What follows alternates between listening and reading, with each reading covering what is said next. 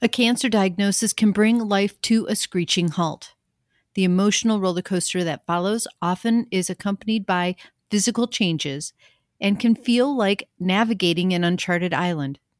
Life can change in an instant, and we need to learn how to adapt. Hello, and welcome to Sailing Through Life. I'm Lori, your host and friend. Join me as I share conversations that give you hope through the storms of life. You'll find inspiration through the experiences of my guests, as well as hearing my own crazy, wonderful adventure.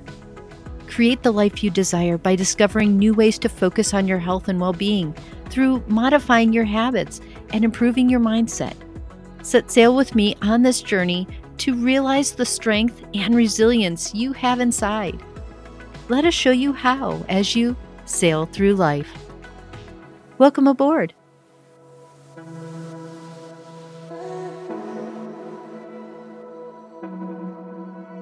Thanks for sharing your time with me today. It's important that I share this message, and I'm grateful that you're here to listen. I hope to continue to bring inspiration to your day, every day. If you want to be a part of the crew, support us by sharing this with your friends and family and by making a contribution financially to help us to continue to grow the show. You can learn more at sailingthroughlifepodcast.com. One of the enlightening lessons I've obtained from this experience is the importance of staying anchored during difficult times. Being a cancer survivor changes your life in unexpected ways, but it also offers an opportunity for growth and self-discovery. It's about learning to take care of yourself and learning to accept your situation. Cancer forces you to make tough decisions and reassess the quality of your life. It's about figuring out how to make the best of a situation, and sometimes that involves making hard decisions. The changes that come with a cancer diagnosis can be overwhelming. Despite the physical and emotional toll, there is gratitude to be found in the support received during this challenging time. This is a journey of not just surviving, but thriving in the midst of adversity. My story serves as a testament to strength and resilience that can be found within yourself. Living with cancer is undoubtedly a challenging journey. It's a journey filled with uncertainty, fear, and emotional upheaval. However, it's a journey of hope, resilience, and empowerment. It reshapes perspectives on life and brings to the forefront the strength and courage you didn't know you had. Last week, I mentioned that things are going to change here. It's going to get a little crazy, and I'm going to be winging it for a little bit. I'm learning how to adjust my sails. I know this message of what I'm going through and what I'm going to be talking about is something that needs to be heard. I know this is a message that is real about cancer, and I know nobody wants to talk about cancer, but yet here we are. Everyone will have an experience that is touched by cancer at some point in their lives. So I feel it's truly important for me to tell my story and figure this out along the way. And perhaps what I'm doing will touch someone in a way they didn't expect. The point is, I'm showing out to find out who I am in this transition in life. I'm finding out what I can do and how best to take care of myself. I'm a cancer survivor wanting to make a difference in the world. You know, this isn't how I saw my life going. This has been quite the experience. I can tell you that I had no idea what to expect or how I was going to respond to this recent news. But it did take me back a few steps, and I've been putting back the pieces. I've been figuring out where I'm at, and I guess it's kind of like being dropped like the little Google Map guy from out of the sky and landing on an uncharted island. You can spin them around, you can see where you're at, but you don't really know where you're at. You can see solid ground, you can see water, you can see the sky, but where are you? There are things that are familiar, and then there are things that are not. Some of it I understand, and some of it's still overwhelming. So I have to look at everything I've gone through. I have to look at what's in my life that's happened. And there's been a lot. I've seen a lot of good things and I've gone through a lot of bad things. But what exactly in my life happened that prepared me for this experience? What lessons have I learned to understand this experience to help me through this? One thing I know for sure is that everything can change in an instant. And in response to that, I'm making changes. You don't truly realize how important this is. When something happens to you and the floor drops out, you'll never go back to doing things the way you did before. You'll never think the way you did before. As much as you fall back into old habits, it's not the same because you're not the same person. You start appreciating things differently. You start being grateful for things differently.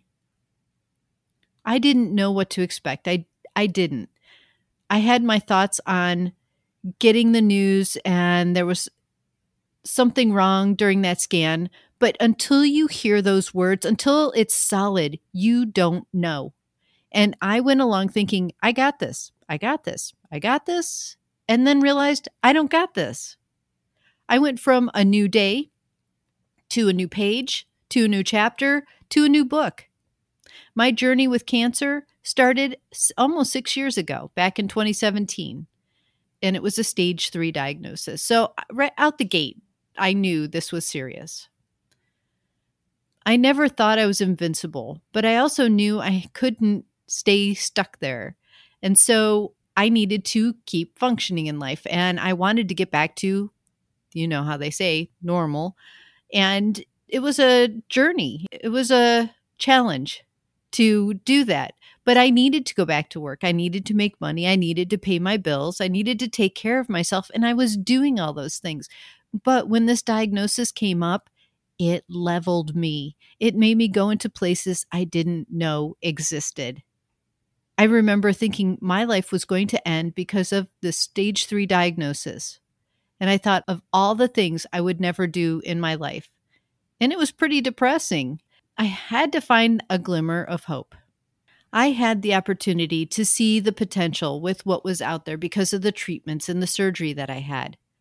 And once I started feeling better, I wanted to get back into normal things. I started working from home just to give myself something to do before I even fully healed because I didn't want to go insane waiting. It's maybe a type A personality thing, and if you are one, you get it. You just can't sit still for that long. So that experience that was supposed to teach me to take time and relax really didn't. I pushed and pushed and went back to work, and wouldn't you know it, I went from August of 2017 to all clear in October of 18, and boom, January of 2019, I was back to square one. As soon as I felt that lump, I knew this is bad. I knew it was bad, and I knew I couldn't do what I did the last time. I knew what I did the last time obviously didn't work, and I knew it was hitting me harder this time. So I went through the next round of surgeries and treatment, and I had a new hope that this was the fix. This was the thing that was going to get me through it. Well, fast forward to March of 2023, and reality hit once again.